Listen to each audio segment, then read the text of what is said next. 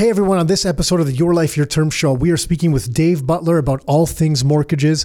And of course, not everything revolves around real estate and mortgages. So we had to take a little bit of a side tangent and discuss some tequila, as well as we tasted a few different tequilas that we had to get an understanding of what our preferences were there. So that was obviously very important as well. But Dave's a guy that we've worked with for, I want to say decades now. I don't think it's fully multiple decades. Actually, now that I think about it, it is. So we've worked with Dave for decades, has worked with us, a ton of different investors we've worked with as well over the years. And just he's our go-to source for this type of stuff. So we talk about interest rates, what we've seen over the last couple of years in the mortgage market, what he thinks is coming. And he's got something cool that he's doing starting March 1st called the Dave Butler 100, which he explains all the details about that. But basically, it's helping people get lower interest rates on their mortgages, on their primary residences that they can't normally access. So it's a pretty cool thing that he's doing with that. So that's something you might want to check out as well. And of course, if you like this type of information about real estate, the property markets, the economy, mortgages, you can follow us on Instagram. We're at Rockstar Inner Circle. YouTube, it's the same thing. It's just youtube.com/Rockstar Inner Circle. And we do these types of conversations in a short form where we share a lot of that type of stuff. And we do one-off things there with different reports and different explanation of different things we're seeing in the economy and the markets as well there as well. So if you like that, you're on those platforms and you like that type of information, you might want to check us out there. So with that, we hope you enjoy the show. Are you ready to live life on your terms? Is it time to take charge? Real estate, business building, the economy, health and nutrition, and more. It's the Your Life, Your Term show with Tom and Nick Carazza. Are you ready? Let's go. All right, Dave, you are back. We dragged you back here again. You dragged me? Well, it's been a while because we had to drag you back from Europe. Because there was a point in time when I didn't think you were coming back. How long were you gone for? 3 months. Was it only 3 months? Seemed longer. I think it seemed longer because it felt like you were in a different place every 3 days. Yeah, well, it definitely felt longer than 3 months when I was out there. But I think also, then I did the winter thing for like a month and a half in January, February. Oh, you did that too. Yeah. And then you were back for a bit. Then you left again. I think that's what 2023 was no, but it was cool, man, because you've worked your butt off.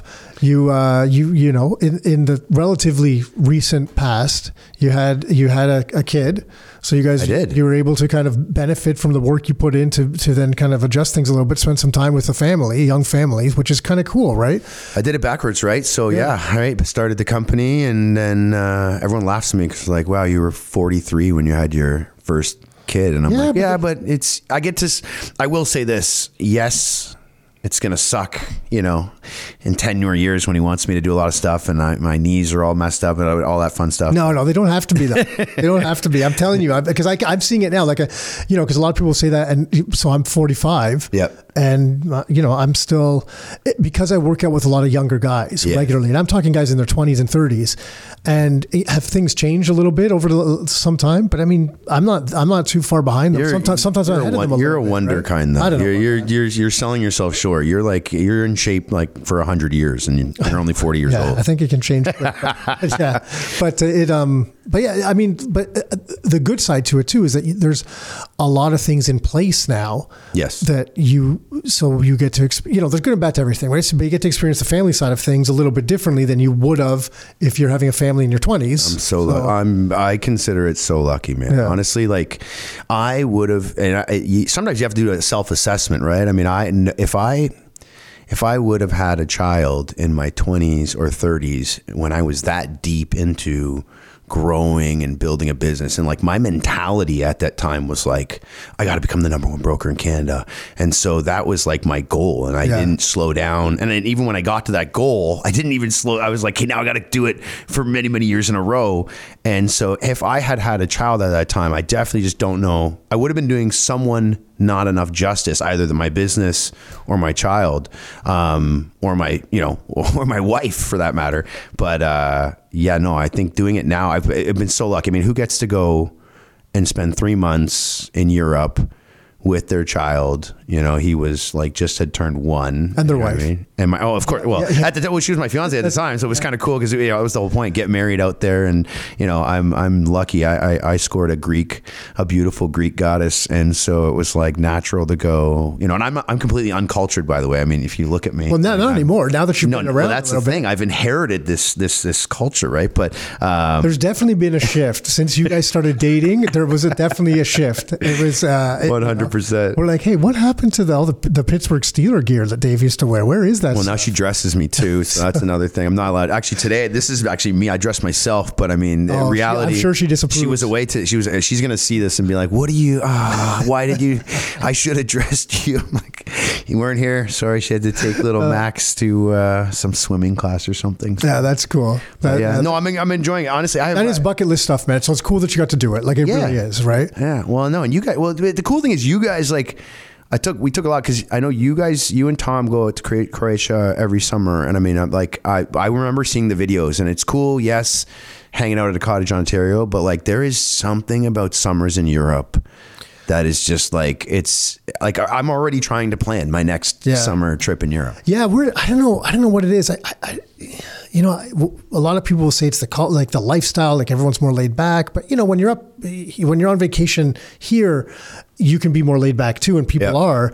But I think because when you're closer to home, you naturally get dragged into more stuff that you would normally do, like your day-to-day stuff. Whereas there, your routine's totally thrown out of whack. So you're forced to kind of just explore, chill, and it does help that there's like a cafe, every 3 steps. Well, the thing about, what I noticed too, also the time zone. Yeah. Right. So the time zone is awesome. Work. Yeah. Because really it's like when we were in Greece at 5 p.m. Greece time is when it's 9 a.m. Back home. So it was like, okay, cool. I can actually spend the entire morning and the entire afternoon with my family at the beach, and then I start work at 5 p.m. and I would deal with Max until he went to sleep, and I would just work till like 1 a.m. You know what I mean? So it was actually like I love the European time zone if you're able to work remotely because it actually lines up nicely. Because yes, it'd be nice to be out in Europe at night. I mean, it's cool, but Europe's awesome in the mornings and during the day, right? I mean, you get to see everything. Go to all the markets, everything. I'm a morning person, man. You don't have to tell me that. I love that stuff. See, I'm not. Oh yeah. I get up and I'm wandering when it's super quiet and like the water's still, I had a feeling you were that guy. Oh, I love that stuff. Like I will just go for like walks. I'll throw my headphones in. I'll go for a jog or walk by myself, hang out by the beach. Actually, I don't even drink coffee, but when I'm there, I'll drink coffee just for some reason. I'm like, I might as well get an espresso because I'm sitting here by the water. What the hell? Might as well do it. I'm remembering this now because when we would do the weekends at the cottage, right? We'd bring you and Mike and them. You were always the guy that was up in the mornings, like and you'd be on the dock or something like that. So, I just go chill. Like, why is Nick up? It's your weekend. Sleep in, man. What are you doing? No, I can't do it, man. Okay, so hold on. Before we continue, because we will talk about mortgages. We got these tequilas here. They're warm. We didn't even make. We decided cold. We have to we're so close to Christmas. Dave came in. We're gonna drink some tequila. I'm not shooting this. I'm sipping it just for the record. Are you? I'm shooting it. Oh, it's actually not bad. Actually, it was not bad. I'm pretty sure this is the organic. Which one was that? This is like an organic one that's actually not that expensive a bottle, but it's quite good. We'll try this Hornitos after. That was actually really good. We'll have one. Yeah, it's pretty good. Okay, can I just want to throw something out. Yeah. And I apologize to anyone who really likes this. Can I just say that 1942 is like the most overrated tequila that I've ever drank? And I don't mean this as a bad, like I'm sure people have right now are like, no, I gave that as a gift to someone. I think I've even given it as a gift to people. It is just very smoky, and it's just got like a profile that is different for me. And like, lately, Casamigos. Yeah, Casamigos is good. That is a solid tequila. Like it doesn't get the same hype as like an Azul or whatever, but I mean, that's a great tequila. The reason I liked 1942 when we started buying it, because I found this bottle. By the way, I'm sorry if I'm totally dissing it. I just I don't know what it is. I just it's weird. Like I take the shot and I'm like, wow. Like if you see my face after 1942, it's not the same as if. Well, everything gets overhyped, right? So, but when we had initially found it, I don't know why I was trying to buy a bottle. The Class Azul. Yes. And I couldn't get the Class Azul. It was sold out. There was a time that you could not get them anywhere. Yeah. So, but the LC, so this is years ago. This is the first time I found 942. I'm like, oh, they have this bottle. Let me try this one. It was cheaper than the Class Azul. Yes. It was like $140. And when I drank it at that time, I'm like, wow, for that price, this is a great tequila. Compared to Azul, yes, it's value-wise, way better. But now that I look at the price, I think I bought some, I don't know, because for a while there, you couldn't even buy the LCBO. You needed a restaurant license. So we had someone that was ordering us a case at a time. But like, I think the last time I saw the price, isn't it like $350 now or something? Well, that's my point. 1942 was great when it was a regular price. Now, it's not worth it. I'm like, no, I'd rather just spend a little bit extra, get the Azul. Yeah, I agree. Or there's like this bottle is a really solid. nice organic bottle. I think Tom found it or someone recommended it, and he's like, hey, this is actually pretty good. And I think this is like an $8 bottle. Can you do me a favor? Hold on. Like, let's hide this. Like every time you guys, 1942, you guys ruined it. It says you guys, the price went from 140 to 300. We were buying a lot of. You guys made it crazy. So let's hide. We don't want anyone to see what's going on here. So, but I don't need you now. This is going to be $200 bottle in like another 3 months. It won't take long. Yeah, it won't take long. Yeah. Here, we'll turn it around. So, hey man. Okay, mortgages. So, mortgages. So first, let's go back to Europe. So you were working in there this year. Yeah. But was it an easier time to work there this year? Because I mean, it's no surprise that the real estate market is not as active, mortgage market's not as active. Volumes are down across the board. So does that make it easier to function that way? You potentially could have thought that I planned this entire thing. That I planned that I was going to get married in Europe after doing a 3-month trip there, while the market had hit its lowest point in 20 years. Like, is that when the lowest was for mortgages in the summer? Oh yeah. Well, I mean, when I just know this, like, for 19 straight summers, we were just ridiculously busy. Like, you can't even, there's no time. Yeah. It's just constant. You rode a wave of momentum of easy money policies. We did too. Yeah. Oh yeah. And we knew we were benefiting from it, right? Yep. That wave was a really big wave. Yeah, it was tremendous. And then this year, I mean, and the crazy part is like, if you think about it, people are always like, well, the top was February 2022. Well, yeah, like, sure. But they were still fairly rates. It's not like all of a sudden rates went up 4% overnight. It was, remember, that first raise in March was just 0.25%. The next meeting was April. And Don't forget they paused. Remember in January they paused still? That was this one. I'm talking about even last year. Think about last year when they first started raising, right? But in January before. Yes, they didn't do a raise. And everyone was like, why aren't you raising? Like, it's obvious the market is on fire. What are you doing? Well, that part was stupid because it's like, well, inflation is clearly now out of control at that point, and they don't raise. Yeah, that was weird. Like, why didn't you just throw a quarter on at least to get the fire down a little bit? And they didn't. And then in March, so go on. So they raised obviously in March.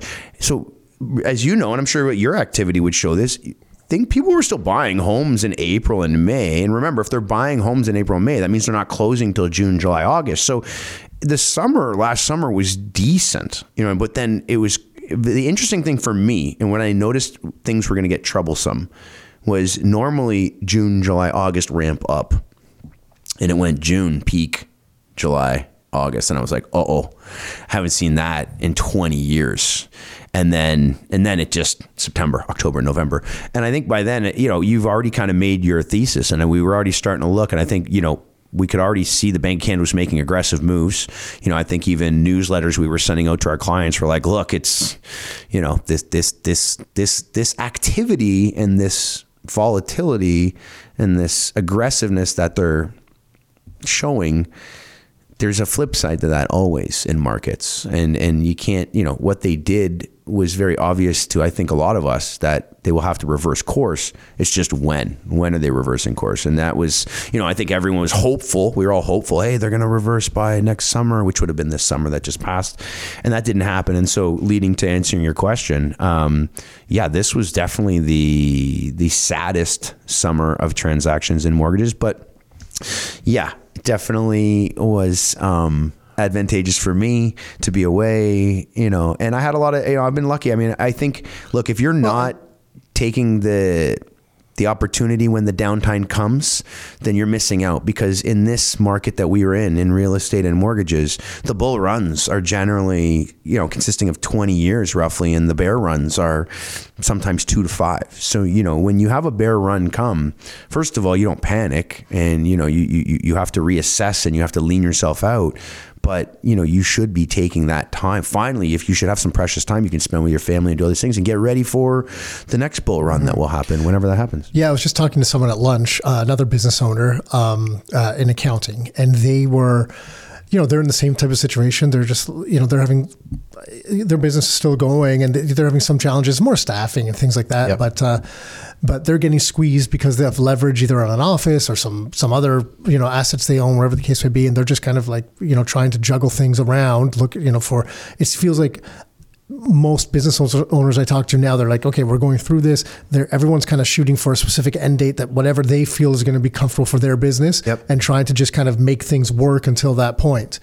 Some better than others and that type of thing. But it's like everyone's kind of getting squeezed across the board. No different than property owners across the board are getting squeezed, and you're seeing the slowdown in everything, right? Because of it, right? I've talked to a lot of real estate agents and a lot of mortgage brokers, and there seems to be this, pressing idea that you gotta survive till the summer. Yeah. Right. And you gotta make it through. And I think, Tiff Macklem the other day, as much as I hate to listen to him because he lied to Canadians, in my opinion, back in 2020 and caused a lot of unnecessary hardship for a lot of people. But, even he the other day, not only was he mentioning that finally, first time ever saying that he's anticipating rate cuts would likely happen in the second half, but, he talked about how like Max Payne is coming. This is where we're going to feel it. January, February, March, April is where, I'm not talking about just mortgage brokers and real estate agents. I'm talking about the economy Canadians. as a whole. The economy is going to, unemployment should rise. And, sadly, this is the game plan that they're doing. They try to do these things to then flip the cycle, right? And, we've been fortunate enough to be in it, but we actually haven't been, you and I haven't been in this, as long as we've been doing this, we haven't been in this nasty part of it. Our parents experienced a nasty part of it, but 2007, in some ways, there was a lot of fear on the market. The rates didn't go like where they have now, but it got really frothy. Yeah. And then a lot of fear kind of stepped in because of more what happened in the US. So it was a little bit more short lived. Yes. But we haven't been seeing a squeeze like this before, right? No, this is definitely, people ask me all the time. I mean, like 20 years you've been doing this. What is it like? Even clients, like we're having contact with clients, and it's like I have to tell them, look, we have not seen things like this. I haven't seen anything like this in 20 years. So it's about, game planning correctly. A lot of our conversations with clients now, it's very different. It's preservation. I have clients that are right now in situations where the only thing that helps them is to refinance their mortgage. Sadly, to use those funds to pay, to take extra funds out just to cover differences, because they're in a spot that, they're getting squeezed heavily. And so they have a choice. Do they sell and give up, or, what do they do? And, listen, for some people, if you believe that interest rates are going to stay elevated, then it would be in sometimes their best interest to sell and go to a different situation. But, if you are of the belief that interest rates are going to come down, and I certainly don't think they're going to come down to the 1s and 2s, but I think if you think that there's going to be rates in the, with a high 3s, low to mid 4s, if you think that's going to happen, I think there's an idea that you need to survive. You need to get to that spot, and then you can reassess. Because we were talking earlier that we just over the last couple of days, I think the lowest, I guess, nationally 5-year fixed insured. We got a 4 back in front of it. It's like, if it's 4.99, it's just there, but that's just over the last couple of days. So we're in that trend. But I agree with you that to go that low would be difficult right now. What we've seen in the past, when you looked at other kind of high inflationary episodes, 40s, 70s, that type of thing, it seems like it's common. We're only talking about a couple instances for a second inflation spike to kind of come behind the first one. And that's the thing that it's so weird, because again, something else we were talking about at lunch is I'm like, it's like there's no economy anymore. And because they've put so much debt in the system, everything is dependent on these interest rate and the Bank of Canada moves. Yep. Right. And it's like, so now that everyone's looking there and they're expecting they need to save us with lower rates. Tom and I always like, what are we missing? Because if everyone's expecting one thing, we're like, it feels like something else is going to happen. Right. Yes. So, and I'm like, is there this period of time where, the rate's going to come down a bit, but do we get that second spike again, like we've seen in the past, and then rates come back up? And I'm like, that'd be an interesting dynamic, because even if it did it for another year, that would hurt. That would hurt people a lot more. So it'll be interesting to see if that would be the crusher, right? Yeah. So I think like I've had a lot of conversations with a lot of high level mortgage executives. Some of these people at these banks. I've talked to economists. And what you say is actually really interesting, because a couple of people I've actually spoke to have come up with a bit of a theory that, Bank of Canada starts lowering rates in the second half of next year.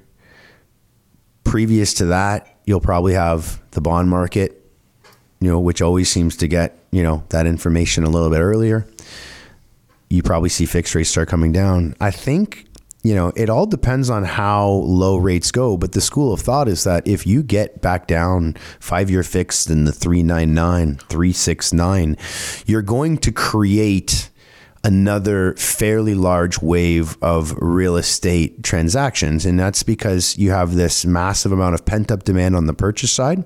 You have a massive amount of pent up demand on the refinance side. I can't tell you how many people are just waiting for rates to come down to refinance. But how are they? Because wouldn't the penalties for them be pretty enormous if they? Not because if they were to do it now or in certain situations. But remember, imagine I got a lot of people right now. They're at 2.89 that want to refinance, but they have 2 years left. Got it. They got debt. I mean, people seem to think that if you have a low interest rate, that means somehow you don't have debt. And that's actually that's a big misnomer. I have a lot of clients that I look at, and they're making their mortgage payments, and they're certainly happy, but they also partaked in the the frenzy of spending that had happened and had preceded the 2020 to 2020 massiveness, the craziness, let's say. But so they have debt, but they're not in a position, like they would love to pay the debt off, but it doesn't make sense for them to refinance. And, you also just have a bunch of people that probably want to refinance, but they don't feel like doing it at 7.19% on a 1-year fixed. So they're going to wait. And so that's why I say, just like, we've got this perfect storm coming that I don't think as many people are seeing as that what we're seeing, which is, on your side, the pent-up demand is insane on the purchase side. I can tell you the amount of pre-approvals that we do where clients don't buy is at an all-time high in 20 years, right? The amount of times we have to redo rate locks. Do you know how uncommon that was to have to redo a rate lock after 4 months? Because someone will get pre-approved, and then they generally, a lot of times, would buy within that 4-month period. The amount of times now that they're buying within that period is actually at the lowest I've ever seen. So imagine now you've got all these people, and the applications are still coming in. It's just you're pre-approving less, and then when you're pre-approving, then they're not buying, right? So now imagine you got all that pent-up demand there. People are just waiting to refinance. And then you have the largest renewal cliff on its way. You have the perfect storm. So I think, to your point, and what a lot of people have said, that these are smart people that I listen to, is they say, look, that extra wave in inflation is not likely to come. If it's going to come, it's actually going to come in like 26, 27. When all that new money gets flushed into the system. Yeah. And you have you could have this back half of 24 and then all of 25 and then a good chunk of 26 where things are getting a little crazy again. And that'll be because of all that pent up demand, because economics is very simple. It's supply demand. I mean, if you have all that demand, if you unleash that demand on a market and the supply side is not there, which we know it's not, then something happens to P, and P equals price. And so a lot of parents have put their kids in economics classes and made them go to university, and this is what they teach us. And so it's stupid, in my opinion, to ignore that. I mean, a lot of these real estate bears are like, no, the prices can't go higher because they just can't. Okay, well, but that's not how economics works. I'm sorry, but just the idea of things can't that's theory. Yeah, there's got to be more behind it, right? Like if incomes get all cut by 50% and all the lending rules stay the same, yeah, well then they can't, right? But if lending rules change or if amortizations change or whatever the case may be, well, they can. Because what people I think forget a lot is that no one cares. I shouldn't say no one, but our society is now structured in such a way that people don't put as much attention on what the actual price of something is. Yep. They care more about what the payment on that is. Yep. So if I can buy a $10 million house, but I'm paying $100 a month, well then give me the $10 million house. Yes. And I'm not alone. Yep. Right. And I think that's where, and I'm not saying that anything's going to change, but to say something can't with 100% certainty, it's just all probability. Yes. Like maybe it's unlikely they shoot up like that, and that's fair, but but I got to think the banks, because right now with the less lending, less mortgage originations, less refinancing, so the banks are losing out on profits. So I'd imagine when the time comes where they feel that financial conditions are a little bit looser and their economies maybe a little bit more stable, so they feel a little bit more comfortable, they loosen the reins a little bit because they want to ultimately lend if they can, because that's where the profits come from. Am I missing something? Because there hasn't been that competitiveness in the mortgage market this year. Yep. Like past spring markets, was it HSBC or Bank of Montreal or something? It was a BMO. BMO, the old always 299. Yeah. Or like 0.99 at 1.1% or something. So we didn't have that last year. Yeah. So I'm just wondering, does that change again? If they're like, okay, we feel like we're through the worst of it, let's be a little bit more aggressive because we want to pad our bottom line a little bit too, right? Yeah. Well, listen, I think there's obviously a lot of smarter people than you and I probably working at these banks. Maybe not, but I mean, I think you and I would want to assume there are a lot smarter people working at these banks. And I give the government credit sometimes too, but that's completely fair too. Look, I think if I'm from the bank side, and if my economists at the bank and the people that I trust are telling me that 2023 is not even going to be a big summer market, then the bank strategy has always on the mortgage side been stay competitive when volume is high, right? And don't fight over business when volume is low. And what do I have to back that up? Well, seasonality, right? Why do all the specials come out in the spring? It's very simple, right? It's the most amount of transactions here in Canada, where we have a country that is very dependent on weather, and people's moods are very dependent on weather. It's very obvious. Yeah. Yeah. It's that, and the other thing too is, honestly, if I want to sell my nice house and I have a beautiful garden and I have a pool, am I going to sell that in December? No. I'm not. Yeah, you can't get the emotions involved at that time with the garden and the landscaping, the pool, for sure. And how many people Nick, how many people, you work in real estate, how many buyers are like, oh, I can't wait to shop for a home in December. I can't wait to tell my wife we're going to move in the middle of winter. No, that's not generally, you usually are only doing it if you're forced to, you're not doing a lot. So there's never been a lot of mortgage volume in December, January, February, March. So, and again, let's go back. Do you ever see banks coming out with massive specials in December, January, February? No, the specials all start in the spring and they go very hard. And that's the reason why, because that's when the volume is there. Banks are smart. They're going to fight over volume and then they're going to pull back. They're not going to fight when there's no volume. And so if I'm a bank, I'm someone at the bank, and the economists are all telling me, look, it ain't going to be a busy summer this year. It's probably going to be the worst summer on record. Why am I going out and killing my margins? It makes no sense for me. And to be fair, I think some of these banks were actually squeezed anyway. We know of some of them that took way too much of the government handouts during COVID, and they got into balance sheet and treasury issues, and they had to deal with that. And that's something that also affected, I think the mortgage market, is that some of these, I don't want to say a lot, but some of these banks just were not competitive. There's one in particular, and those who know me know that I'm a big supporter of this bank. they couldn't even send this bank business. Their rates were so high. Yeah. I think that was by design a little bit. It was. They came out and said they were trying to be. They had a balance sheet issue. They had treasury issues. I've never in 20 years had a BDM, which is a business development officer at a bank. These are the people that we as mortgage brokers deal with. I have never once had any of them at a big bank come and tell me that a bank I work for has treasury issues right now. I've like 20 years I've been doing this. This never happened. Yeah, liquidity got squeezed everywhere.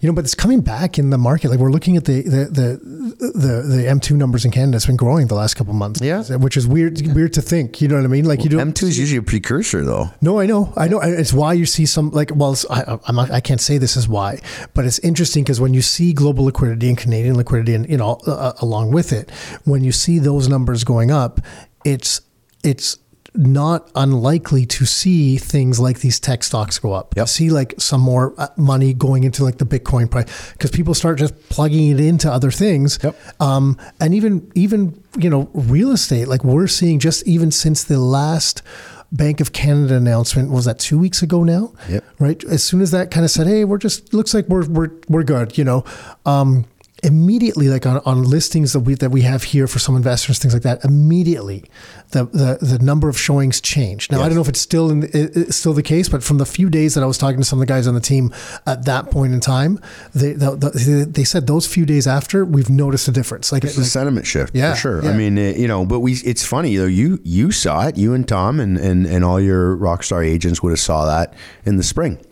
Oh yeah, they did the double pause. Well, everyone did. Shift. Yeah, and then the June rate cut, just like you could just see the air come out, and then the July one was like, you killed whatever was left. Like and then August turned out to be like the worst August. I feel like to be fair, but I'm just saying, to be fair, when specifically for the real estate market, yes, like we're in the business, and I'm going to say that they needed to do that. Oh, 100%. It was already, I was just like, what is going on here? Because they're not fixing, to your point, they're not fixing the underlying problems. They're trying to manage, it doesn't work. Like you can't manage a country the size of Canada with as many, the diverse economies, the diverse different industries that are in it, and the different provinces, how different things are structured in different cities and urban versus rural and all these different things. You can't manage it with one central interest rate policy for everyone. It doesn't work. So that's why they see the real estate market taking off. Yep. And they're like, oh crap,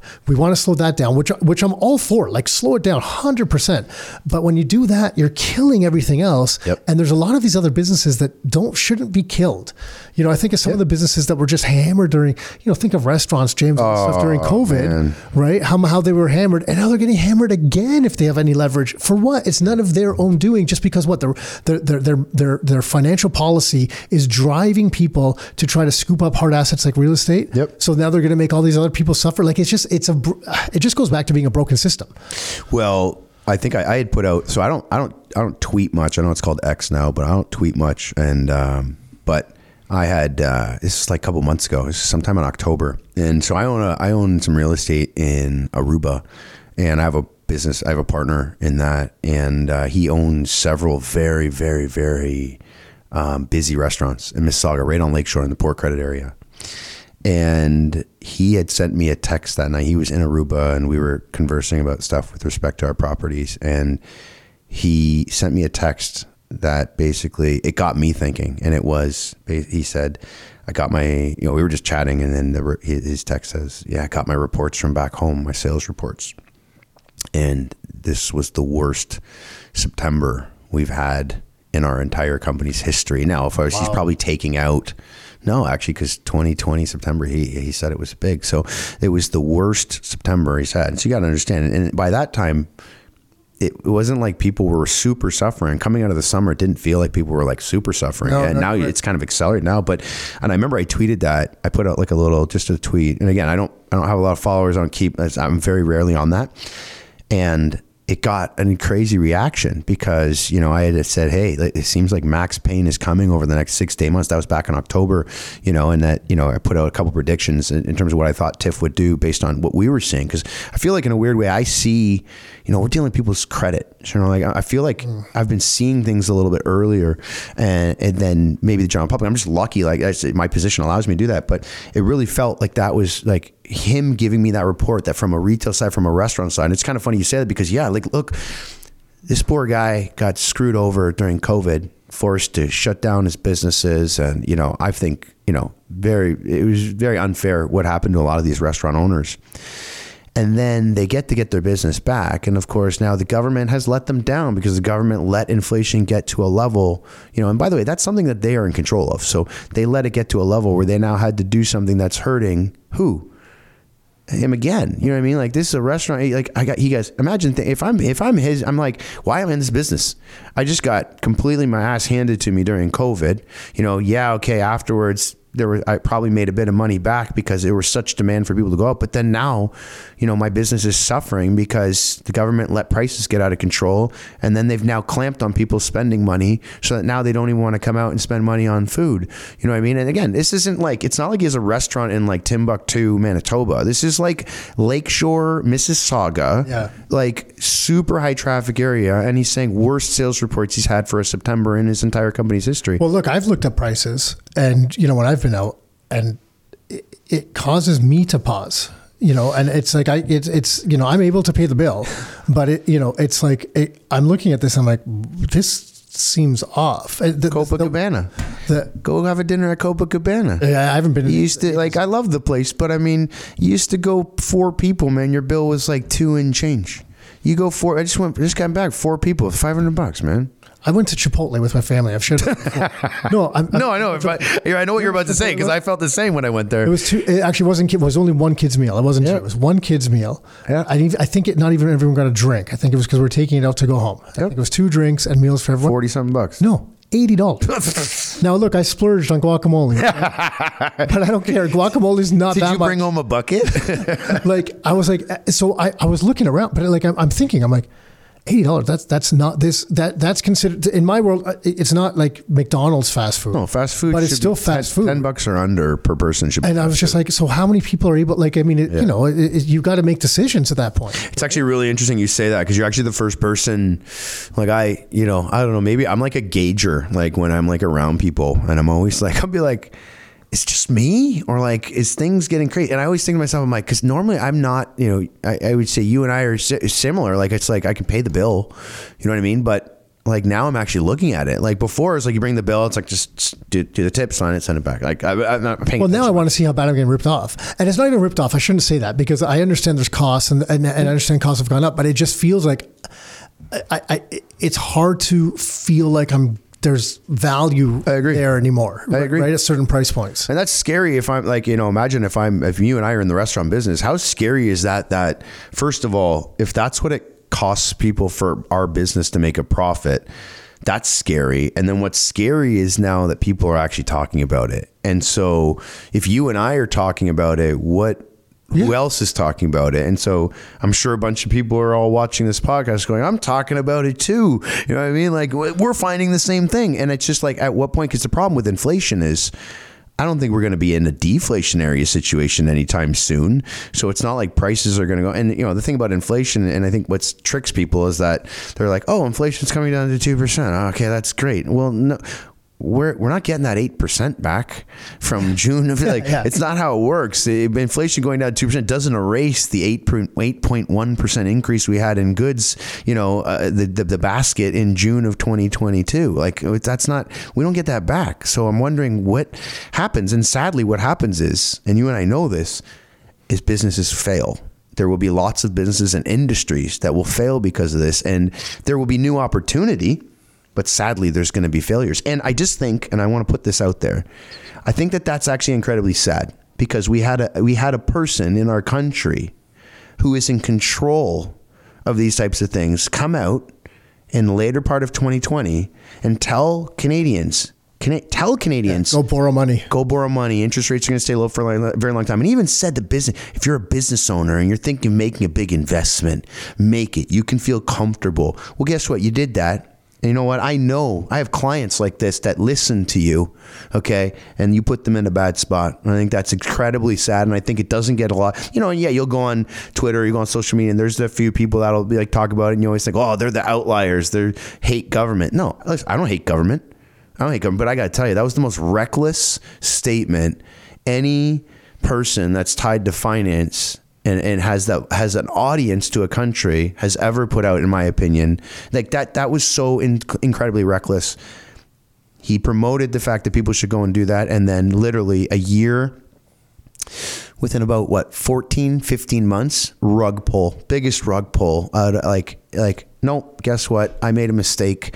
Inflation got out of control. But you would have thought by then, if you were going to put a statement out like that, you had the goods to be able to put that out, and you didn't. You could have seen, it didn't take an economist or, anyone with any substantial level of intelligence to figure out quite early after the initial scare of COVID that the economy was not in as bad shape as initially feared, and they could have started adjusting it quite quickly. Yes. Instead of letting it run for 2 years, Yep. To the point that it was a flipping inferno, and not just in real estate. I mean, in every sector, like it was just outrageous. Yeah. And what was the reason for that? Like I always think to myself, why do we think that they didn't? Like in the face of rising inflation, I mean, that's when they started throwing out the famous transitory word, which everyone claims to know what it meant. But the truth is everyone had to go and check Google as to what that meant when all the government started, it's transitory. Don't worry. It's transitory. It's fine. Don't worry about it. You're supposed to know these things. Like you're like, and was it politically motivated? Because if you think about it, if they were to say, no, inflation, inflation's going to keep going up, because of all this, the reality is would that have had a different narrative with respect to how the governments were pushing, to keep everyone, they were almost saying like they were keeping us like, hey, you're going to get locked down soon. It almost felt like there was this look out there, we're going to, if cases spike, and it had Canadians and people all over the world on edge. We were literally sitting there waiting to see what our government was going to say. And I think what makes that so reckless is that we were in a position at that time to have to listen to the government. And then they came out and told us, go and spend a ton of money, go and make purchases.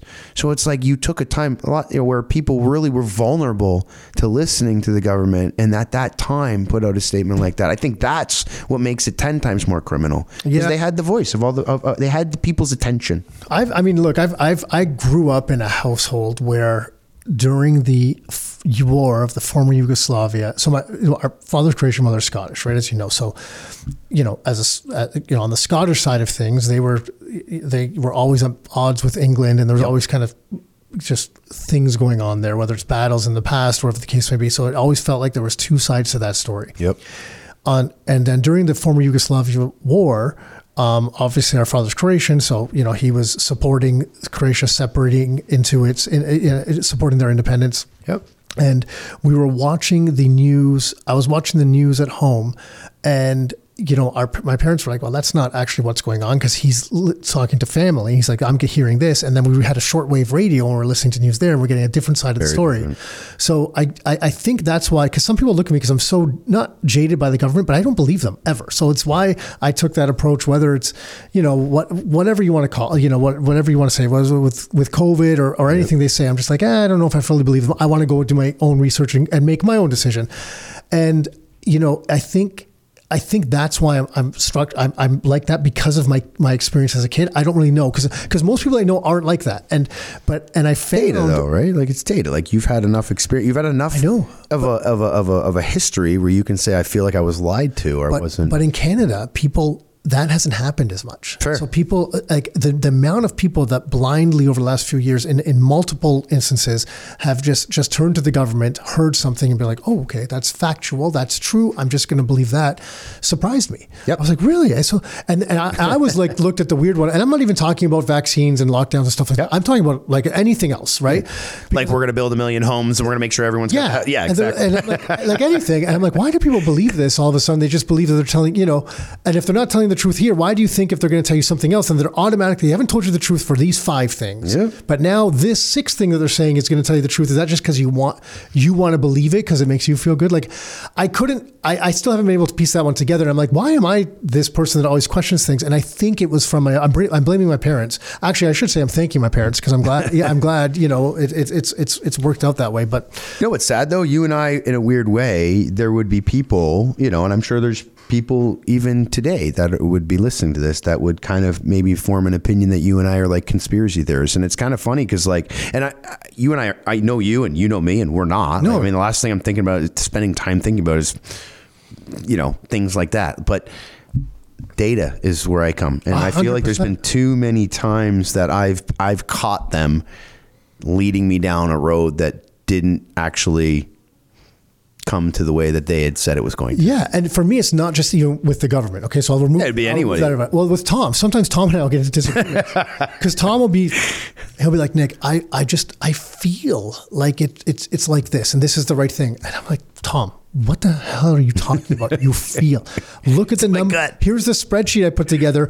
Look at the numbers. Look at the numbers. This is what it is. I know that's what the numbers is, but I feel like this. And I'm just like, oh man, I can't handle it. So we just operate in different ways that way. And I'm not saying my way is right and his way is wrong. I'm not saying that at all. But it's just different people are wired. But so I'm not a conspiracy guy. I just like you said, I just like data. And Tom will say, and that's just one example, but I know Tom often talks about with anything he does, he wants an information advantage. Yes. He's always searching out that information advantage. And that's why we look for that, because without that, you're flying blind because who the hell knows who's guiding you, right? No, it's true. I mean, let's switch just to, okay, so hold on. First we got to try Hornitos. Hold on. So let's make sure. Okay, this one was a banger. So I'm taking a picture of that. I'll tell you, yeah, it's good. Let's try this. Like usually Hornitos is supposed to be good, but I don't know. Tequila is not the way to do it. I don't know if this is a good Hornitos or not, because I know there's multiple. Hornitos. All right, you're going with sip again? I'm going to just do my normal shot. Yeah, the flavor is different. It's not bad. I think I like this one better, though. See, this reminds me of 1942, man. I'm not even kidding you. It's got like, there's like a smokiness that I don't love. Yeah. This is nicer. This is good. smooth. I mean, that one that's fire, actually. It's, I don't know if it's kind of sad how many different bottles of tequila we have. I don't know if it's good or bad, but there is a lot of types of tequila, because I think there's 3 or 4 more in my office, so we could try. we were going through the bottles earlier, and I was trying to get Nick to shoot vodka, but he's a smart man. He said no way. No, because there's 1942 there, Class Azul, these two, and I think there's 1 or 2 more. But your 1942 was like unopened. I definitely did not want you opening that. That makes no sense. We can always, trust me, he's going to open it. So they'll appreciate it, at least, I would say. On the mortgage side for people, what are you seeing? So just strictly on mortgage side, because we got off on a little bit of a tangent there, worth kind of exploring, because it's interesting to see your insights on the bank side too. Sure. But I guess it's harder to, like, for people qualifying right now, like, what are their options? Because they have to qualify at a higher rate. Like, where are the opportunities for people? And I know the opportunities the types of opportunities have changed from a couple of years ago. But what are you guys seeing? Like, where are you guiding people towards? How are you helping people with stuff? Because I know there's some challenges with the different things, right? Yeah, it's. I mean, I'd say from a broad standpoint, it's just all about your strategy. The idea is you don't want, like, I don't, well, and it's obviously with rates coming down, it's a little bit different, but if you transport me back 3 months ago, 4 months ago, and previous to that, I didn't want anyone taking a 5-year fixed, a 4-year fixed. I didn't even love people taking a 3-year fixed, to be honest with you. Although the problem is that the 3-year fixed kind of became this like hot product, because there became this demand for it, because it wasn't a 1-year and it wasn't a 5-year. And then we could see the banks clearly could see there was some demand for it. So they kind of started slowly battling each other for the 3-year business. So you saw the 3-year actually rate become this weird popular rate. I didn't love it though, because I'm a thesis guy.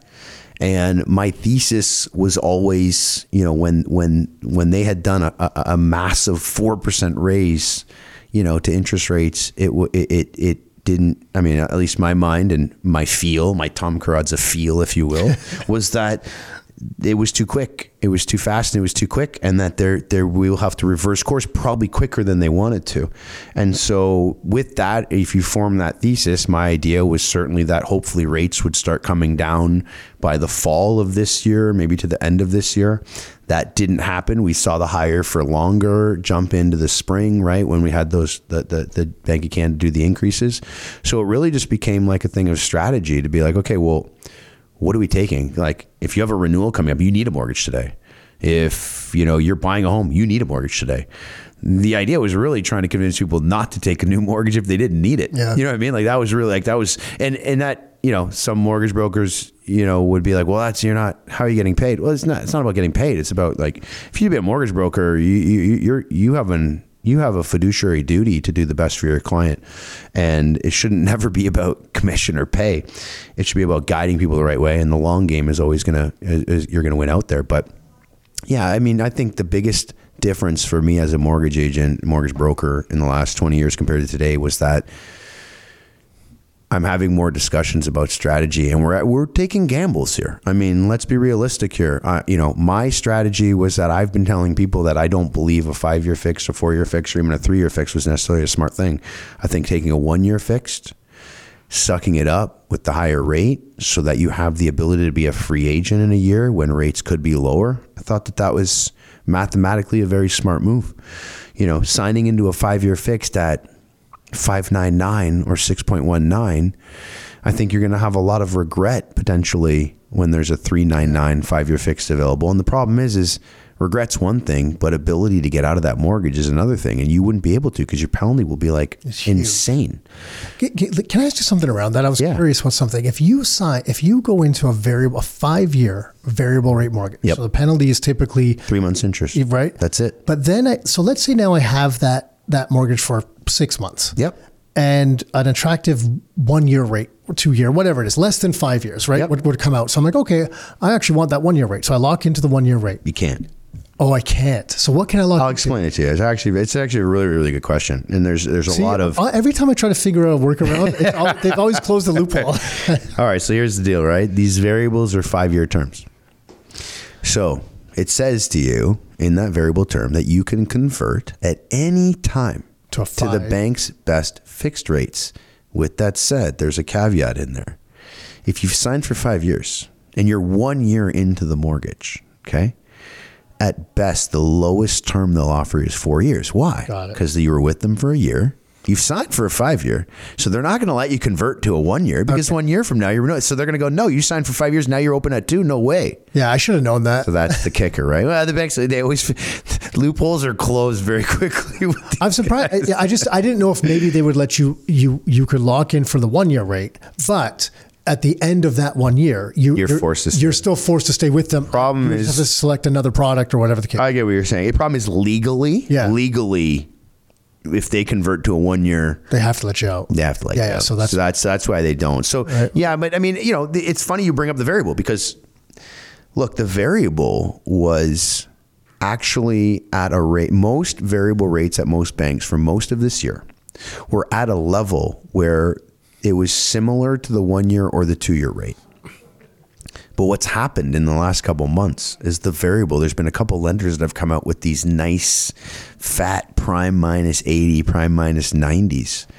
And that led to obviously being able to offer a 6.3, 6.4 rate. Well, the 1 year rate was sitting for a long time in the low 7s, high 6s. So the variable became popular again because first of all, it was lower than the 1 year and the 2 year. Right. And remember, again, it's all about like what the client, when you're speaking to a client, if we've already assessed the situation that we don't want to be taking a 5-year fix, we don't want to be taking a 4-year fix, excuse me, what is left, right? Well, the 1 year fix strategy is nice because we want to be a free agent potentially if rates are down. 2-year fix has a similar thing, but giving you a little extra protection. But the variable for a while there, when its rate was the same or higher than the 1 or 2 year, is that even something you want to be at? Not really. Bank of Canada seems reckless. They're pausing and increasing like you can't, but we're now 3 pauses in a row. The Bank of Canada has said they're looking at rate cuts in the second half of 2024. That is an official statement from Tiff Macklem. Now, again, I don't know if we want to believe everything Tiff says, but in the event that he is right this time, right, the variable actually presents itself an opportunity. And that opportunity is that if Bank of Canada starts reducing rates, let's say in second half, you're going to ride that rate down. If that rate's coming down, the fixed rates are already coming down before then. So now you have this ability, to convert. And I think that's the beauty of the variable and the 1 year. They actually have similar trajectories. The 1 year, you're doing it because you want to be a free agent. With the variable, you're not a free agent, but you have this clause in your contract that says, hey, I can opt out on my variable and take a fix at any time. So that's the thing is, you know, to get back to the question, this is like the longest answer of a question you've ever given me in probably 20 years I've known you. But there's been a lot. there's been a lot of questions. And you probably hate hearing and listening. You're probably like, man, I've heard this guy talk for 20 years. But no, the reality is that the variable came back into play. But you're still, these conversations we're having with clients aren't about like, oh, you're approved for this and you're going to do this. No, you're barely getting approved. The stress test is like on some products is like 8%. Like, you know how hard it is to qualify someone for a $700,000 mortgage at an 8% stress test? Do you know how much income you need to qualify for that? Like, it's ridiculous. How much income do you need? Like, if you have to ballpark that. On that? Yeah. So $800,000 mortgage. What did I say? $700,000 mortgage at an 8% stress test? Yeah. Totally off the top of my head. Yeah, just a couple hundred grand, yeah.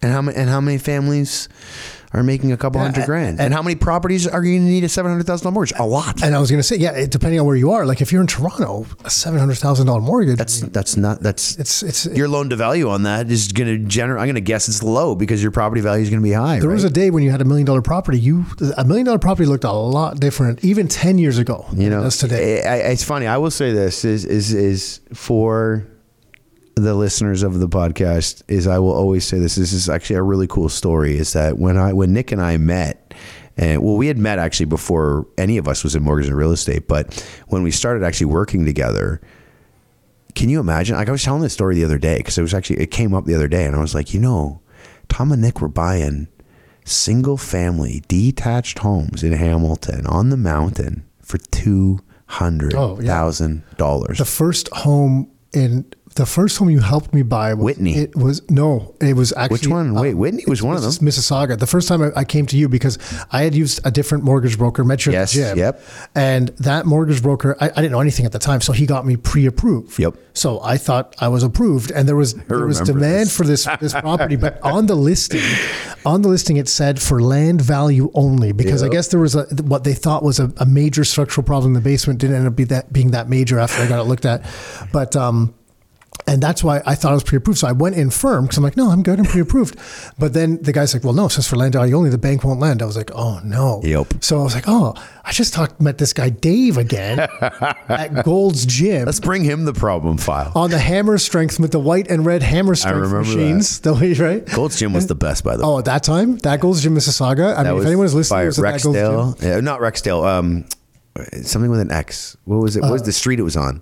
Oh, it was on Rathburn. Rathburn and Dixie. Yes. Dixie is what Dixie. Dixie. So it was there. And man, and you know, just on the weekend, I met the guys that I kind of knew from high school. I knew one of his good friends was out in Costa Rica. He called the guy in Costa Rica right on the spot. He's like, let me talk to this. Look, there's Nick. Yeah. And I was like, man, these high school ties go back. And that's the time I was at Gold's Gym. Right? So, but anyway, so we met there, and then you helped me out of that situation. Well, you helped me get the mortgage, and I was so new in mortgages at that time. Like it's funny because like when you and I and Tom all got working together, it was actually at a time where we had all kind of you guys weren't in real estate, but you were investing in real estate. We had just started really investing. It was like what was it? A year, not even maybe a year or two later.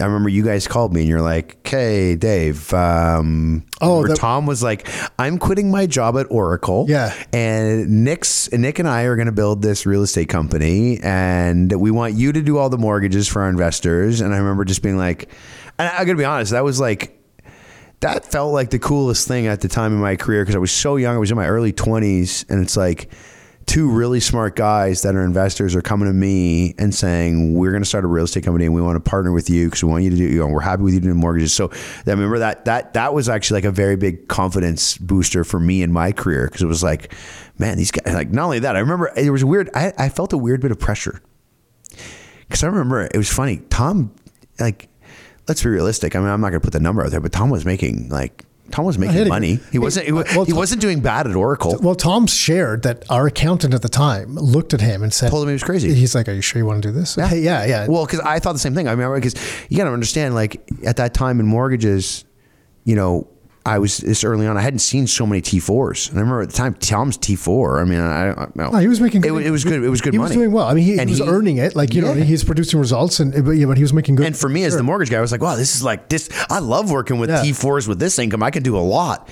And then I remember him going, I'm going to quit and become self-employed. I remember just like in my mind, it was a weird thing, right? For me as the mortgage broker, because I'm like, oh, that sucks. Because now I can't get Tom any more mortgages. But wait, Tom's going to start a company with Nick and potentially I'm going to get a lot more mortgages. So I remember it was a very interesting thing for me because I was like, are these guys crazy? But we had always talked a lot. And I remember that it was at the time when rent to own was like I will say this, you guys, it's so funny. Like when I think about this stuff, because like no one, you never talk about when you started it, but like you guys would go out to the States. I remember you guys would be like, yo, we were just out in like St. Louis or some crazy place. And you're like, we were just at a conference and you know what? We're picking up on this rent to own thing. And I remember, and then rent to own all of a sudden in Canada, you guys brought it in. I mean, it's funny because anyone right now that's listening to this, that's like, oh yeah, I heard rent to own. I remember rent to own. They won't know. They won't know the truth. The truth is you and Tom brought rent to own to Canada in real estate. And no matter what, anyone who wants to claim that they did too, you're a liar. You're a liar. And I know you guys brought that entire strategy. And certainly that strategy is not a strategy that necessarily is going to work today with the prices, but you guys brought that. And a lot of people also don't realize, and it's funny because I was having this conversation, like in part of the conversation I was having, I was explaining how you guys did something very, very, very interesting and something that is now done by almost any real estate agent that's working with investors. But you guys were prospectors. You guys went to areas like you started in Hamilton. And then once you felt Hamilton prices were getting saturated because you and your investors were buying them up, you were already figuring out the next areas to go to. And a lot of people won't even know this. Cambridge. Guess what? Cambridge was like the second major city that Rockstar, at the time it was Income for Life, went into, because you went from Hamilton. You started trying to find outliers. You might remember more than I do then. It was Cambridge. Then it was Kitchener, Waterloo, and over to Guelph, Brantford, I guess. Eventually you ended up at Brantford. But you guys were constantly looking at the next area that you could bring to your investors that had value. We bought Burlington townhomes. So first of all, I appreciate you saying that. That wasn't to kiss your ass. That's more or less. No. I have these conversations a lot with people because they ask me. Like, I get a lot of questions about that, and it's just funny because I always say, Nick and Tom were prospectors, man. They were on the ground. They were like going to these cities and actually like going there and seeing where the school systems were. And it wasn't in 2005. There wasn't the Google, and everything wasn't as like popular. And people don't realize that because they think Google's been around forever. But it's like you guys were boots on the ground. I was laughing about this with my wife the other day. I was like, when I started doing this, I was printing out. So at least we had access to MapQuest. We didn't have to do anything. But I was printing out like the map and then driving to the properties. But like the rent to own strategy. The thing about the rent-to-own strategy is we probably popularized in this area because we did a bunch of them with a lot of investors. Massive. So in the GTA, we had to really educate people when we first started doing it. Yep. There were a handful of people doing like, I would see ads. It was like lease with the option to buy. The thing is just that little twist on words and making it rent to own from a marketing strategy really made a difference. And it made lease to own just sounds crappy. Yeah, it made it very clear. A lot of people were advertising with lease with the option to buy. No, that's a terrible tag. Yeah. So it was just, yeah, it was, and I remember when we first started, we split up, and I'm like, okay, Tom. Tom's like, I'm going to go to this Hamilton place, and I'm like, okay, I'm going to go to Burlington. I'm going to look for an. We're like, Tom, make sure you have a bulletproof vest on, right? At the time. And I was going to Burlington. I knew nothing about Burlington at the time. We grew up on the east side of Mississauga. Burlington was like the edge of the earth to us at that time when I was younger, right? So I was driving around Burlington, and Tom was driving around Hamilton, and we talked afterwards. I'm like, I think I found some couple good areas. He's like, I found this area like the Hamilton Mountains, like some of these areas we've seen in the US with these kind of old kind of starter homes though. Yep. And then we looked at prices and yeah, it worked. And then we were also doing Burlington properties. We started really with townhomes when we were doing rent-to-owns. We were buying those townhomes. Do you remember like about $250? Yep. Those townhomes. And at that time, remember you guys were telling me that was too expensive. You guys, I don't know if this is going to work. It's very expensive. Well, compared to 200 detached in Hamilton, and then but then those like the people that are early investors with us that bought some of those properties, they just if they're holding any right now, they're laughing. Some of them. Some of those. Yeah, some of them, the same ones I know, and it just worked out very well, and but anyways, it's been it's been a journey, and we couldn't do it without mortgages. And I know the investors kind of like a lot. You guys, you and your team helped a lot of people, right? So it's kind of worked out that way. But I want to ask you one other thing before we kind of get going. I know we're catching up on time here, but back in I can't even read my own writing. That's how you know we're old, man. We are old.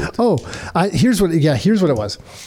In 25. Yes. Okay, so the next big, so I know 24 has more renewals than 23. 25 is when it really starts to get big, right? 25 to kind of 26, gets right? Crazy, yeah. Yeah. So what if rates are where they are today? Yes. Okay. So let's call it a 5% 5-year fix. Sure. You did a ton of these mortgages that are coming up for renewal. Yes. So you saw the people that were getting these mortgages. You saw their incomes, their credit scores, whatever. If rates are where they are today, yes, do things break? Yes. I don't want to say. It's probably sick that I say that fast. Yeah, no, I think. Well, the only reason I say it so fast because I think about it on a daily basis, on an hourly basis. I consider this because I do believe we are in a very, very interesting time that I think some people are oblivious to it. And if they are, that's great. Good for you, because the less time you have to think about bad things, the better. But yeah, no, I think if rates are where they are at today, and 5% is a generous rate, generally speaking, today. Yeah. And so if those people are going from 2.89 to 5%, I think there is a lot of people that are going to be in financial stress. And if they're where most of them are today, and I guess that's probably closer to 5.5 to 6? Depends on the term, yeah. But I mean, rates are not nice. 5s and 6s are just, they're I will say this. I think it even almost in a way, it goes without saying, Tiff Macklem is already saying we're about to hit major pain and that rates are likely going to start coming down. So that should be telling us, because it feels that's like a signal. Yeah. The signal is things are messed up. If people have to start renewing if there ends up being over the course of a 3 or 4 year period where almost everyone in that 3 or 4 year period was renewing at 5 or 6%, it's the amount of money that is going to be taken out of the economy is got to be scary for them. It has to be. Well, so on the flip side, we talk about the government side a lot, but the amount of money going into interest payments on the government debt that's skyrocketed as well. Look at the U.S. Their interest payments, just the interest payments alone are rivaling their military, the amount of money they spend on their military. Yeah, they're approaching $1 trillion. It's. Well, I think this goes without saying. I think you and I, we talk about this a lot because we're nerds, but the system is broken. And the people that are running the show are just simply trying to make it so that doesn't completely fall apart.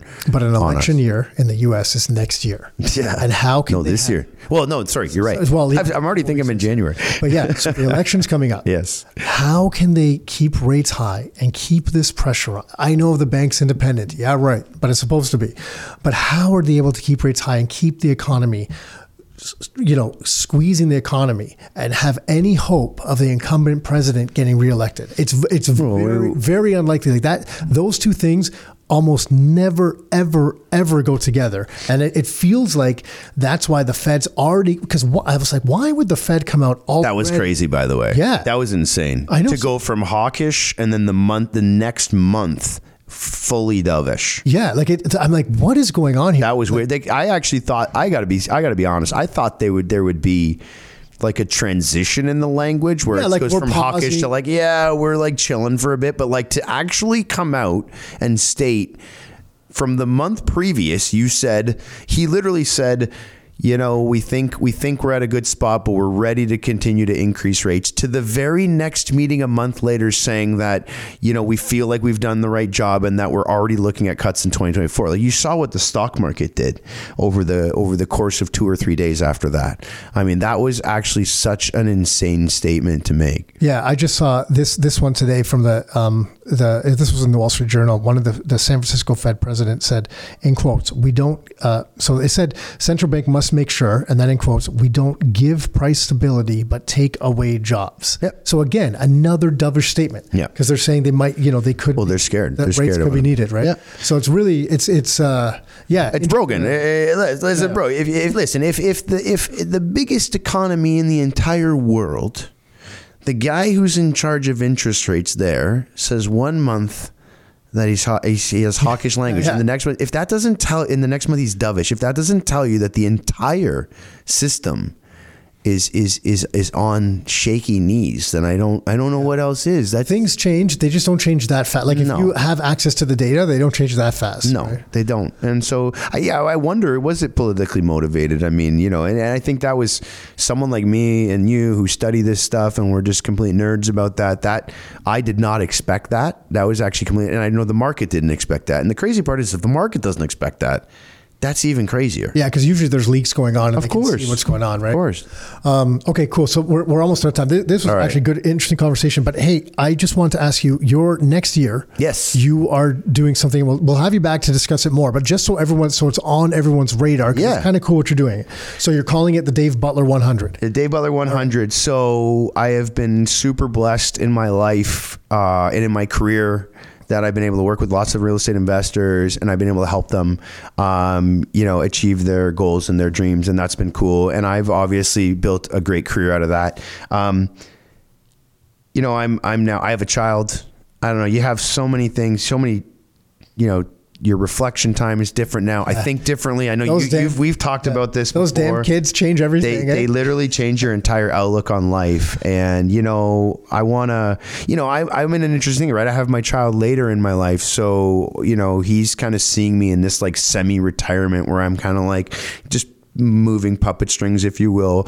And I kind of want him to see the real Dave, but I want him to grow up and see how his dad really built his company, not as like some, guy just, in a CEO role. So, and I wanted to also give back in a weird way. A lot of people don't know this, but when you're working with real estate investors, those mortgages are not eligible for the lowest rates in the country. There's very limited amount of lenders that we can even use for investor mortgages. And those lenders cap, first of all, rental mortgages have higher rates than owner-occupied mortgages.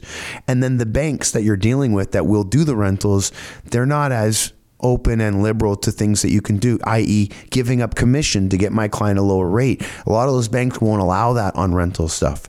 So in reality, if you come to me, Nick, and you've come to me and I get you a mortgage and we talk about it and I go, yeah, I wish it was your owner occupied, because if it was your owner occupied home, I can get you a 10 times better rate than what you're getting now on this rental. So I thought about that a lot, and obviously I wanted to do something. I tried to think of something cool, and what I did is I actually did I did an audit of my time. I actually did an audit to figure out, like, based on all my different, the companies that I own a brokerage, what do I do? What's my time? How much time would I have to put into a project to try to help other Canadians?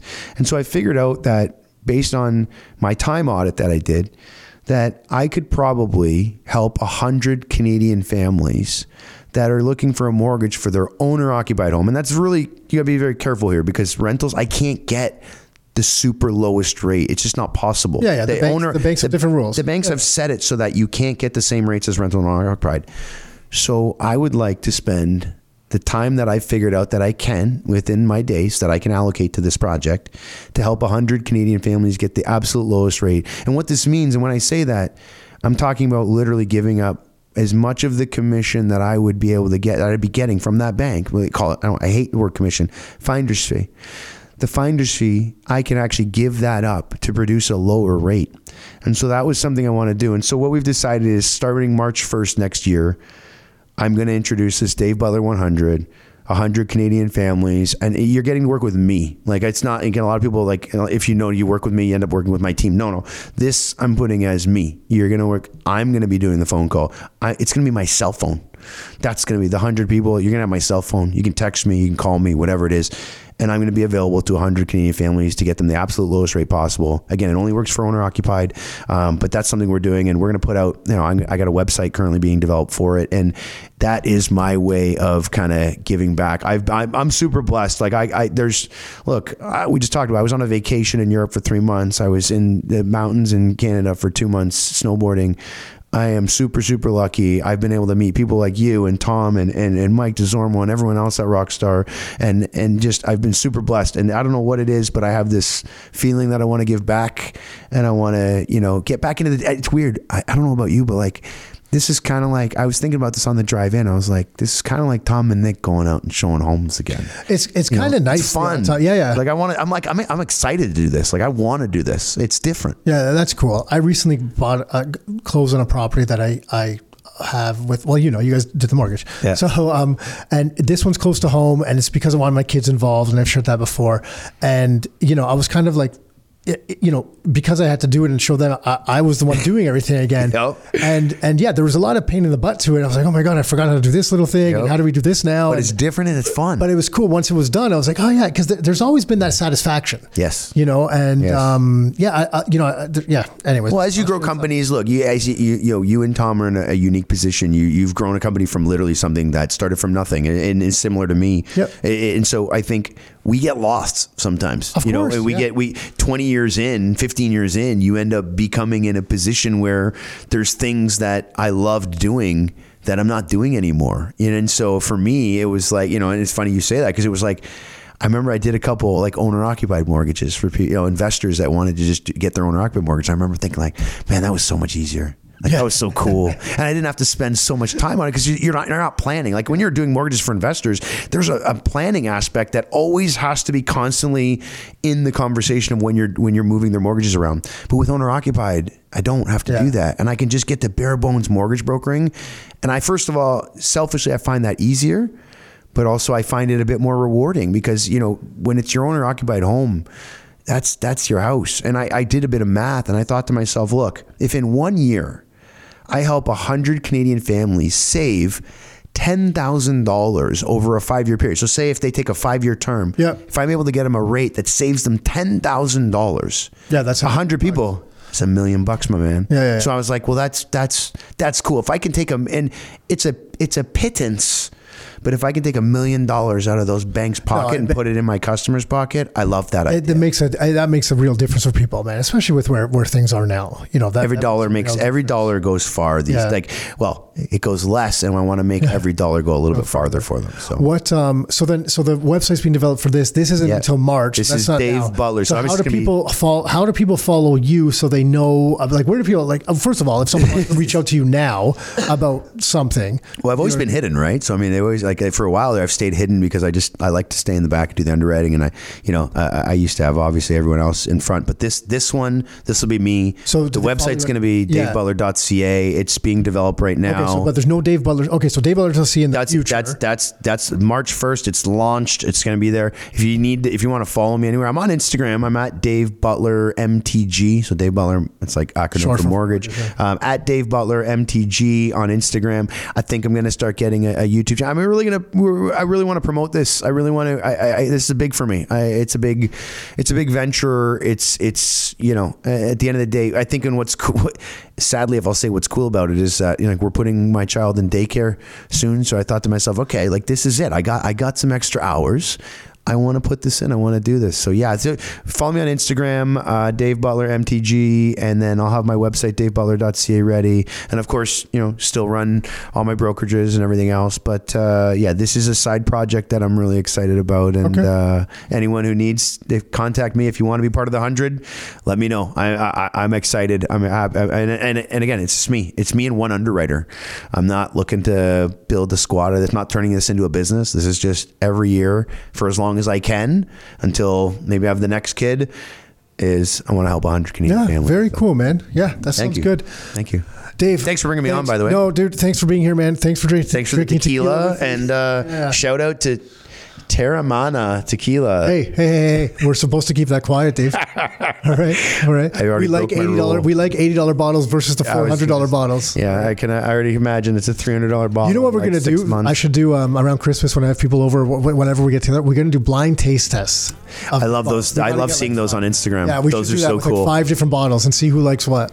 I already know. I will pick out the 1942 in a heartbeat. I already know that. Now I know not to bring you anymore. No, you guys got it for me, and we crushed it that summer. Remember, you brought it to the cottage, and we crushed it. But I mean, and then I've had Azul, but then it's oddly enough, I'm telling you, the Casamigos has been my tequila for a long time now. Cool, Dave. Thank you, man. Appreciate it. Appreciate it. All right. So we hope you enjoyed that, everyone. 2023 really contains some interesting times for everyone. All sorts of businesses. People have had to navigate through a number of different things, whether in business or personally, with the changing economic landscape and borrowing costs and that type of thing. So it's been interesting. So it was interesting to hear how kind of Dave, has changed a couple things and what he's focusing on next year. And we've shared some of the stuff that we've done in Rockstar as well. So we're looking forward to 2024. It's about time to kind of leave the 2023. It's one of the few years we're happy to leave in the past a little bit and look forward to the future ones, as there's a lot of good stuff happening and a lot of opportunity for all of us. So we hope you enjoy that. And until next time, your life, your terms.